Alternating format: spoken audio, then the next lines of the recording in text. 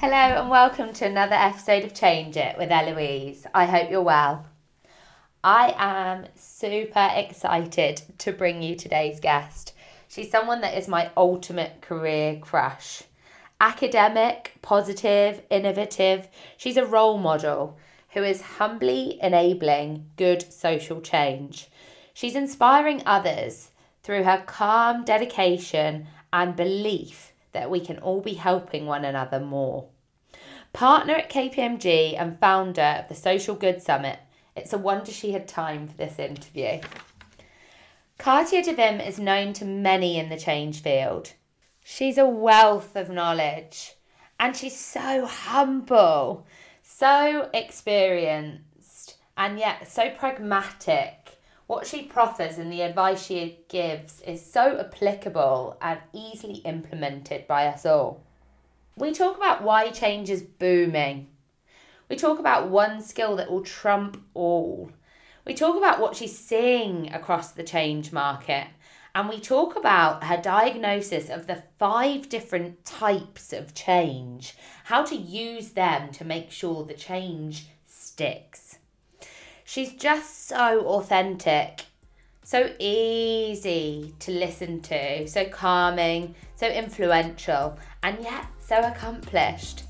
She's got enthusiasm and belief that we as humans can do more to be helping one another, and that above all, we can play a role in bringing about good social change. I really hope you enjoy this episode. She's a joy. This is Katia de Wim. Hi Katia, and welcome to episode 11 of Change It. Thank you so much for taking the time to join me this morning. Pleasure. I have provided the listeners with a bit of an overview, but for those listening, please can you provide some context of who you are and what you do? Sure. Well, my professional title is a partner within KPMG. I lead the people in change practice in New South Wales, and I devote my life to large, complex transformation projects, mainly in the government sector. So that's my official title. I have many passions, and one of those is to make the world a better place. So I'm also the founder of the Social Good Summit, which is an organization that brings together like-minded people to think about how to solve the most complex problems of our time. As someone with the view of the market that you get, that kind of helicopter view, but then to deep dive into organizations, can you talk us through some of the things that you're currently seeing in terms of trends, failings, things in change? Absolutely. So, Eloise, I guess the trends that we are seeing in the market and really my observation about the world is that change management is a topic that is in high demand. And the reason for that is because people are trying to realize that many of the investments that they put in large technology transformation or restructure of business and so on, they need to be well thought through, and kind of the expertise around change management is a critical element to make those things successful. Now, what's interesting is that as we progress into a more complex world with bigger challenges out there, the complexity of change within organizations also increase. So you are not only seeing the acceleration of change programs, but actually the complexity of those programs are becoming exponential. So it's when you talk about within the context of organizations, that change is a constant. If it is true for a number of years now, is actually really real because the market demands the acceleration of technology, the demand of customers put organizations in a situation that they cannot actually relax and just sit on their laurels. They absolutely need to constantly innovate and transform themselves to be relevant. So the complexity of change is increasing tremendously. So those are the things that I've been observing. So it's a hot market, is in demand, but the skills of a change manager, change manager these days needs to be far more comfortable with the concept of ambiguity and really to connect with many areas and disciplines to be successful in what they are doing. Yeah, that's really interesting. And it's certainly something I see on a lot of briefs and is highly talked about. It's almost becoming a bit of a buzzword. That the next A word is ambiguity and people's ability and threshold to deal with ambiguity. How would you recommend someone increases their tolerance for that though? Because it is uncomfortable. Ambiguous situations make most of us feel a bit icky because we don't know the solution, we can fail. Look, I think it's about realizing that you are, more and more you are not going to be successful if you are kind of an island, really, and if you act by yourself. So is an ability to connect with multiple disciplines and look into a complex problem through multiple lenses that are going to make you successful. And the role of change managers are, from my point of view, absolutely critical. To work hand in hand with program directors and project managers to really see the world from different perspectives, but to collaborate. And sometimes the behaviors are not the most optimal, because the role of a program manager is to really look into a program of work, think about the outcomes, establish a timeline with deliverables and with milestones and get to an outcome. But the role of the change manager is to look from a business point of view, from a stakeholder's point of view, and how they are going to be impacted. So those two worlds need to be absolutely hand in hand to make the transformation or the change successful. So just an example by which you cannot operate in isolation at all. You need to be in contact with many parts of the business and many disciplines to actually be highly successful. So it's bringing about these dimensions. One of the things that I advise to young people, so which profession shall I follow, or which areas shall I investigate? My take about that, and also thinking about the concept of the future of work and how complex it's becoming in terms of technology acceleration and our ability to become relevant in the market. My advice is always follow your dreams, follow your passions, but be curious about many, many other things, because if you are very, very specialized in one area, but you have no oversight of many other advancements in many other areas, you are not going to be innovative at all. And I think that innovation comes from the intersection of completely different disciplines, if you want. What's the intersection of dance with math and chemistry, for instance? When we pull all this together, what is the outcome? And this is where innovation comes from, and breakthroughs to solve precisely the most complex problems that we have these days in the world and in the society and in organizations. Yeah, that's such good advice and such a good call out. It's not to be generic nor specialist, but it is to be curious, ask questions, and not to, because you put yourself at risk by being an island. Yeah, I would say that the number one skill for the future is curiosity and ability to learn new things. Isn't it funny though? Because my mum always told me that curiosity killed the cat. And so on that vein, when you're talking about people that are doing potentially change well, on the flip side, who out there have you seen that is doing change particularly well, and what are they doing? Well, I think that depends on what you are trying to achieve, and change is a very generic concept. This is somehow the body of work that I've been investigating in the last couple of years, not even a few years, couple of years, which is there is no one model for change that is successful. So you need to understand the situation, the context, and really what you are trying to achieve. What we are talking about? Are we talking about a restructure of an organization? Are we talking about technology implementation? Are we talking about a finance or HR or any function transformation? Are we talking about a merger of two organizations? Are we looking into conduct a cultural transformation? Now, all these things are very different things.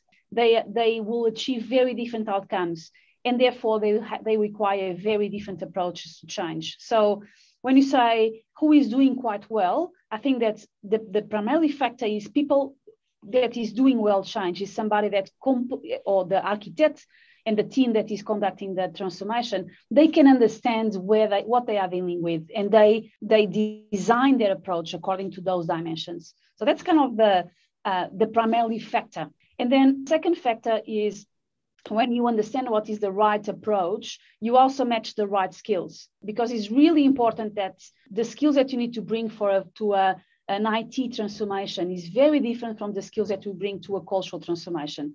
We tend to believe that doesn't matter, we are all change managers, we understand about people, we can even have a people and psychology background, so we will be fine, but it's not, because the type of skills is completely different to drive a successful implementation of whatever you are trying to achieve.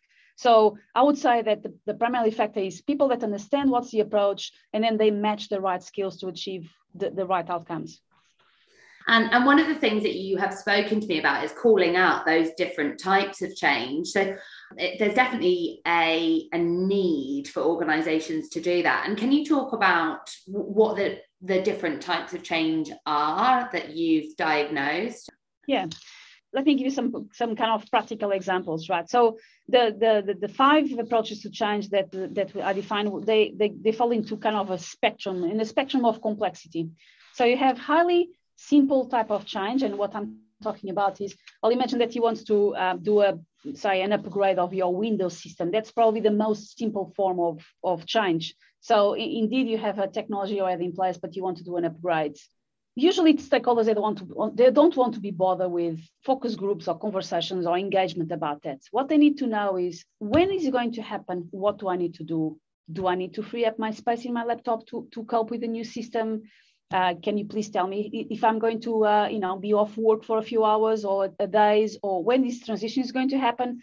So that's a very simple model. And in this type of situation, what you need to bring is a very sharp communications team. So it's very particular, very specific. Tell me exactly what I need to do. That's a very simple technology implementation. If you go to a more complex technology implementation, say you have many stakeholders across the organization and you want to do, say, a workday, that's quite topical these days, or a finance implementation of Oracle or cloud solutions. So those are they are more complex technology implementations, for the sake of argument. Now here the approach is a little bit different, because what we need to do is to absolutely have a good degree of engagement over the multiple parts of the business, especially if this implementation is going to affect everybody across the organization or a big portion of the organization. Well, if that's the case, I need to understand, how do you do things? What's the process? What are the outcomes that you need to achieve? So we need to go more in depth into the process itself, the business process, so we can adapt and design a technology that will fit the need of the organization. Now, in this situation, the right approach will be high engagement upfront with a selection or a good representation of the organization. Usually we call this, the design labs, for instance, where we bring people along from multiple parts. I work a lot in the health systems, which are very complex by nature, but you bring all this representation from multiple parts of the organization, or the organization sometimes, and you design a bespoke technology, or you design a technology that will fit. These days, we don't want to design totally bespoke. Why? Because technologies these days are based on cloud. So if you are going to be very bespoke, you lose the ability to upgrade with better technology as things move along. So, but that engagement up front is really critical. Why? Because the team will need to require to gather all these requirements before they go into the construct phase. Now, what is the problem that I see again and again and again? Sometimes teams, they don't want to engage upfront. Why? Because they don't know exactly what's going to be the solution. So they avoid this engagement upfront, and they tend to engage later in the piece, which is the biggest mistake that we can have in a technology implementation. Why? Because by that stage is really late. When the team is constructing the technology, this is the time where you are not going to consult anymore. The design needs to be locked so the project can be quite efficient. So you cannot constantly redesign a solution because now the stakeholders are awakened for the fact that there is something happening. So the approach is high engagement upfront, lock the design, and then of course train people and do all the good stuff before we go into implementation. So it's a very different approach from the very simple one. That's the second approach. The third approach follows a volume of major complexity. Usually, the kind of the merger acquisitions field falls into this area when two organizations come together and you need to co-design processes. Now, that's a quite interesting area because usually in this type of process, the deals, the conversation around deals happen in a very secretive way. So there is no engagement whatsoever. It's a very small group of people that engage into the conversation around buying an organization or doing a merger. But then later, when the deal is established, then you want to engage broadly to really conduct a good integration of the organization. So that's kind of a very different approach from the one that I described before. And then as you move into more complex situations, then you have the approach for, say, for instance, if you want to drive a deep cultural transformation, what is type of, the approach again is of very different nature. It's far more bottom up, it's far more, co-design by teams, located integration of what are the behaviors that you need to unlock around the organization to achieve the overall ambition for cultural transformation.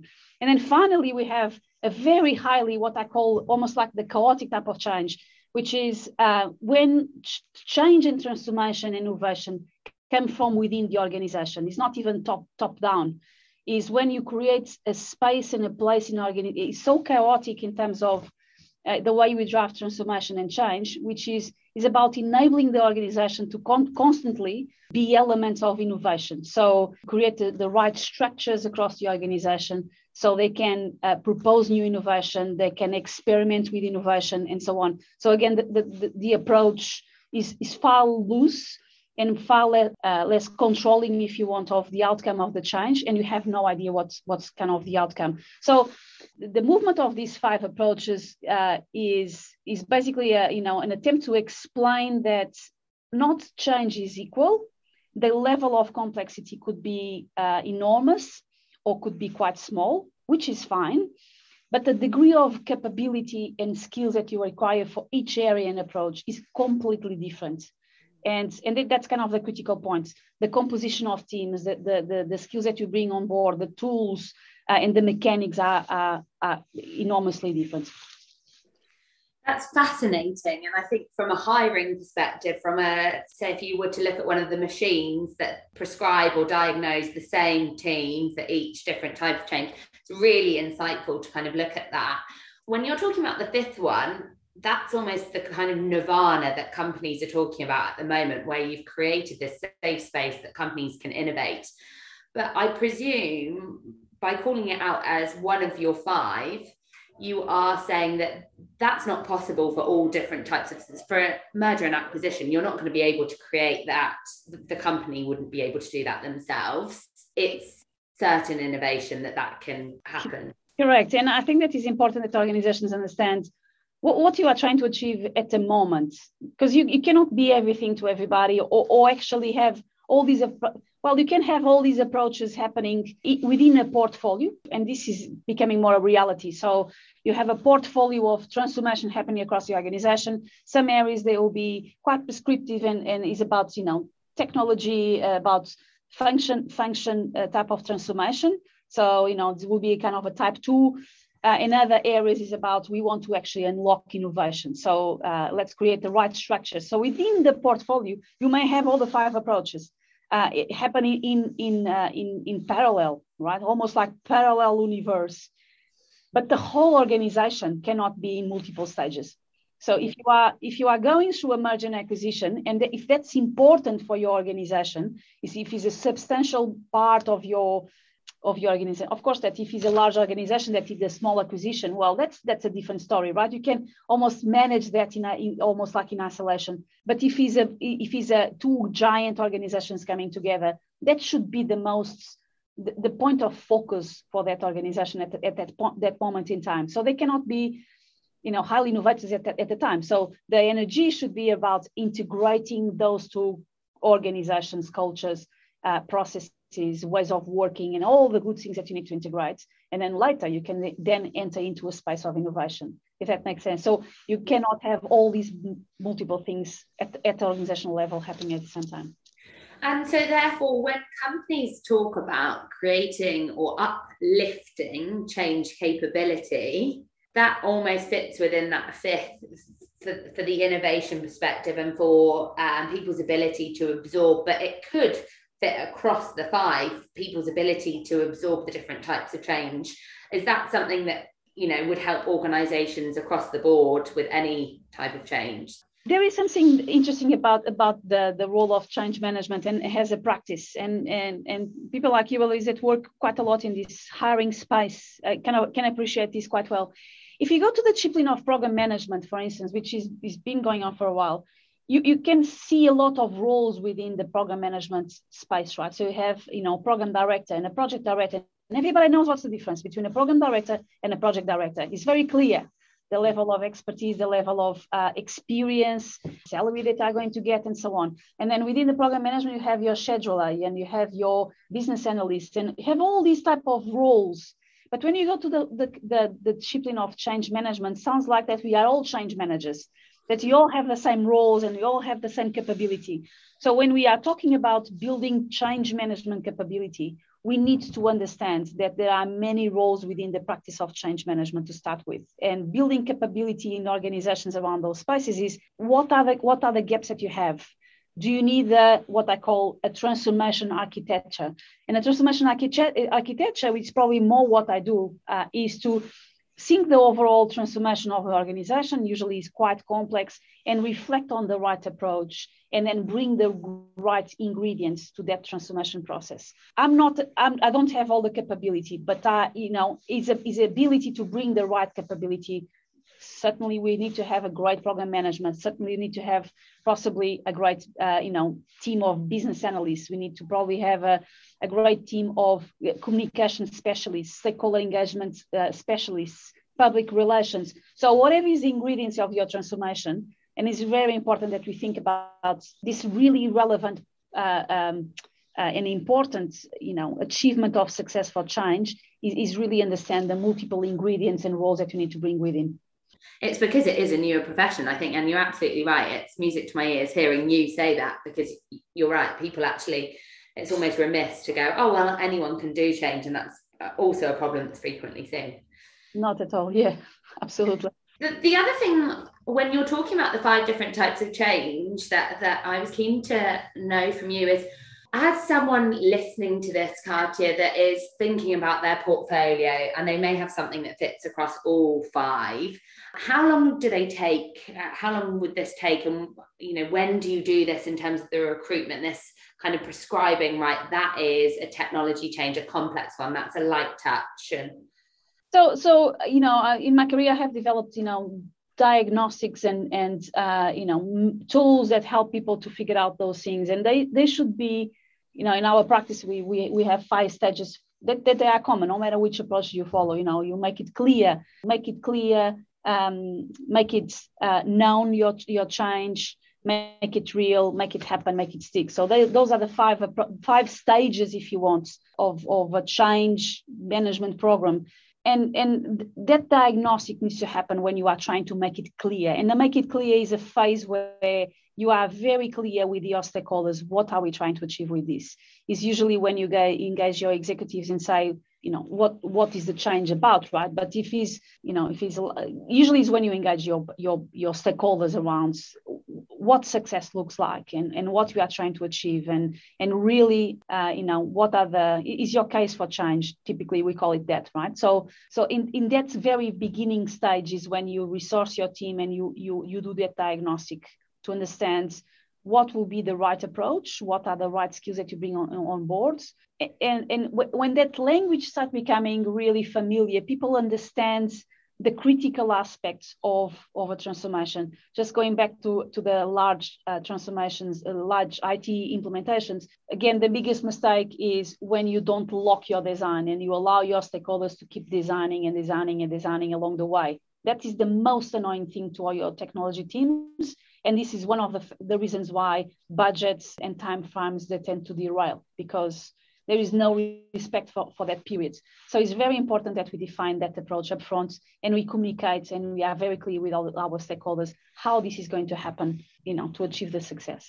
Thank you. And for people that are sitting in a head of change capacity, thinking of people that I've been working with for some time that are recruiting across these portfolios and potentially have diagnosed the different types of change, in terms of the interviews that you would run when you've got a burning platform in IT change, would you recommend asking a different set of questions to the person in front of you to say a cultural change, and you should adapt your approach accordingly to ascertain that they have the right skill set? Absolutely.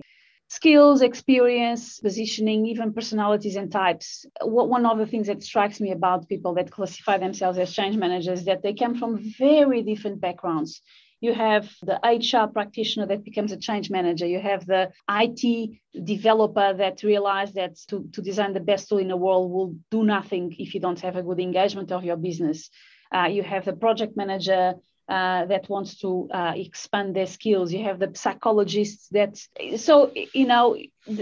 is so many people that land in this area here called change management. And So absolutely. So when we define the approach, it's really important that you also match that with the right skills and experiences and so on, because that absolutely defines the success of the overall project. And one of the questions which you've almost answered with your curiosity being key is for a change practitioner that's listening to this, Katia, that potentially currently knows that they're very good and they've done quite a few cultural change programs, but thinks, I want to diversify, I don't want to be pigeonholed. Do you recommend diversifying and trying out different things with that curiosity being key? Or do you recommend honing in and owning one of these 5 different types? I highly recommend the curiosity bit. The curiosity bit will become a question of survival, right? So actually, if you read the book, The Humankind, which is a very interesting book that came out about last year, one of the reasons why we survive as human beings one of the reasons why our species is so successful is our ability to communicate with each other and really share ideas like we are doing now. I give you some of my thinking and you listen and you assimilate that. And so that's the reason why, not because we are stronger than a lion or taller than a giraffe, because we are not, but this ability to share ideas, to make things, to build your knowledge based on language and based on sharing of information and thoughts and ideas. So this concept of curiosity is not just a nice thing to have. It's a question of survival. And as we move along into a more complex world, it's really relevant that we preserve the notion of curiosity and have conversations with many other things and listen to many podcasts and move away from our area of speciality as well, so we can absorb new ideas and transform our thinking to innovate the way we do things. So yeah, my advice is always explore other things and be a polymath is the terminology that we use. Polymath in a sense of, be interested in many, many aspects of life. And one of the things that we talked about at a very high level was change failing, and this stat that says 70% of change fails. Do you think that in what you're seeing, change is improving? And this stat to me has kind of come out of nowhere, but I hear that there's some data that you've seen that actually backs that up as well. Can you talk to us about that? Yes. So the notion of the 70%, this magic number, came from originally from the Gartner studies. So this goes back to the beginning of 1990s. So they did some studies and they arrived to the conclusion that 70% of, at the time, technology implementations did not achieve the benefits that were described in the business case, and they attribute that to not the solution, the technology. Yeah, the 30% that fail are actually the technology is not great or that doesn't fit the organization, but the 70% are related with an inability to properly engage teams and do change management as a practice. This was studies done in the 1990s. What happened was, about 5 years ago, McKinsey did exactly the same studies and they arrived exactly to the same conclusion, the 70%.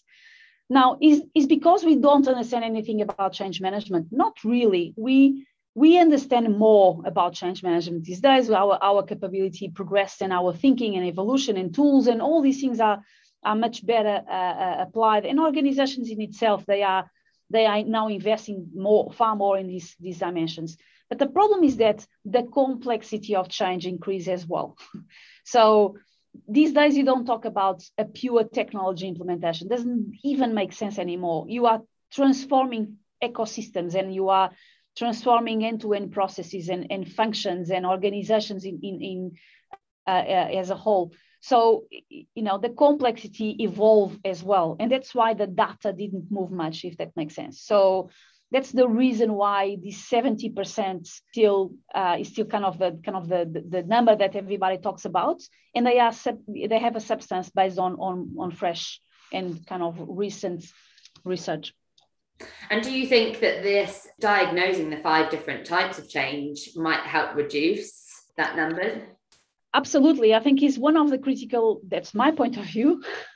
Probably I'm a bit biased as a kind of the author of this concept, but it is my strong belief that that's a fundamental component around having the whole transformation right? Is this ability to understand exactly what you are dealing, what are the stages that you are going to follow into the process, and what are the right skills and capabilities.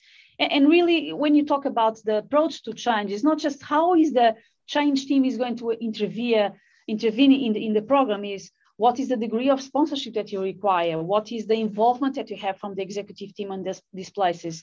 And again, if it's a very simple technology implementation, don't even bother them. They don't want to be bothered. But if you're talking about a cultural transformation, nobody do that without having a deep alignment from leadership and deep involvement. So this idea of sponsorship, and I sit in a steering committee, just received the kind of what you call the REG, right? The red, amber, and green type of reports. If you are talking about a deep cultural and complex transformation, that doesn't work anymore. So the degree of involvement of leadership needs to be quite high to enable, to drive the whole agenda. So depending on the approach, the intervention in the organization is quite different. And that's kind of the point, right? So you are prepared to intervene and push the degree of success towards to higher levels than if we just approach the kind of the change has, well, I'm kind of doing exactly what I've done in my past organization, and I apply all the tools because as long as I have all the tick in the boxes, I will be fine. That's not necessarily the case. We need to be very proactive on the way we approach the change. And for those that want to read more about this concept, Katia, I know you've mentioned that there are some articles that you've written. Is there a place that they can go to? I can attach some links to the show notes as well. Yeah, so suggestion, this conversation is pushing me to the edge. I have a busy life, but I've done a few presentations about this topic in the past in a few forums. I will write this book and get it out there so everybody can enjoy and read. You said it. You'll now be held accountable. And look, I'd love to touch on, I know we're slightly pushed for time because you are incredibly busy, but the work that you've done in social change has been massive, and so many people will know of the Social Good Summit, so it would be remiss for me not to ask about your work there and what you're seeing and what you're doing, what you've been doing this year in that space. Yeah, so I guess that changing the world is probably the ultimate, the most complex level of approach, and really definitely follows in that most complex category and around kind of creation of innovation and thinking and so on. So I've been thinking along for many years, what can I do to make the world a better place? What's kind of the role that I can play there? And this concept of the Social Good Summit is a drop in the ocean, but the attempt is to inspire people to take action. So in a way, connecting to this fifth approach, you don't control anything, but you create an environment that inspire people, and with the hope that will create somehow a ripple effect in the ocean that create waves that expand and go beyond your intervention, because you don't control that anymore. But by inspiring people, other things will emerge and continue. So the concept of the Social Good Summit is an annual conference where we bring, it's kind of a TED Talks for social goods, and we bring people that have done something with their lives, and they truly devote with their professions, with their organizations, with their non-for-profits, with their community intervention, with whatever they can, with their networks. And that's exactly what you are looking for, is this moment in time where you made a decision, I'm going to do something with what I can to make the world a better place. So we showcase all these great stories. It's a day where people just truly get out energized and inspired and start reflecting, what can I do also to make the world a better place? So every year we unite a group between 500 and 700. This year is going to be the 5th year. So, hopefully we have engaged and inspire, I would say, about 5,000 people, because we also offer an online version of that. So we know that more people end up dialing into the summit, similar to a TED Talk. The talks then are shared on the internet, so everybody can see those talks and listen those stories.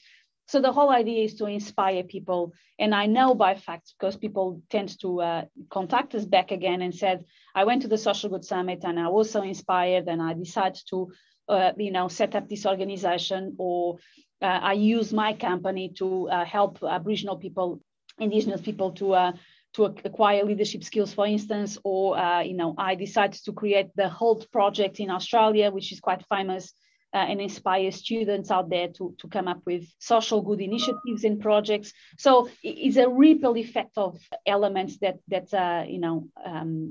we build, and that's our way to create social change in this complex world that so much need our help. It's incredible. And some of the success stories, I heard of someone creating lights from tin cans that were able to light shanty towns in India from the Good Summit. So there's some incredible stories. You're very modest. Yeah, that's Pollinate Energy became actually a business on how to help people in Indian slums to avoid the use of kerosene, which is a terrible element that creates a lot of health problems. So they have basically solar lights, and kids can study at night, and completely simple ideas that can transform a whole life. And for those people wanting to look into this, or potentially sign up, is there a website that they can go to? Absolutely, www.socialgoodsummits.com.au, and we will be going face to face this year. We had to skip last year due to COVID, but this year we'll have another Social Good Summit on the 18th of September at NIDA in Sydney. So if you want to get truly inspired to make the world a better place, come along. Gives me goosebumps. It's very, very compelling, going from being an expert in organizational change and actually utilizing that and leveraging it into social change is incredible, Katia. Like, the work that you do is extensive, and to be driving this is just, we need more incredible people like you. Really is very moving. So thank you. For those that are looking to connect with you and, learn more, speak more about the 5 different types of change, I connected with you on LinkedIn. Is that the best forum? Yeah. The LinkedIn is kind of almost like an email box these days, isn't it? Yeah. I've actually deleted my other social networking. It's just so useful because it's actually not vacuous. There's all this information there, isn't there? Yeah, absolutely. Yeah, no, connect with me on LinkedIn. I would love to hear your thoughts and ideas. And no matter where you come from, it's always good to know. Great. And is there anything that we haven't covered today that you would like to add for listeners?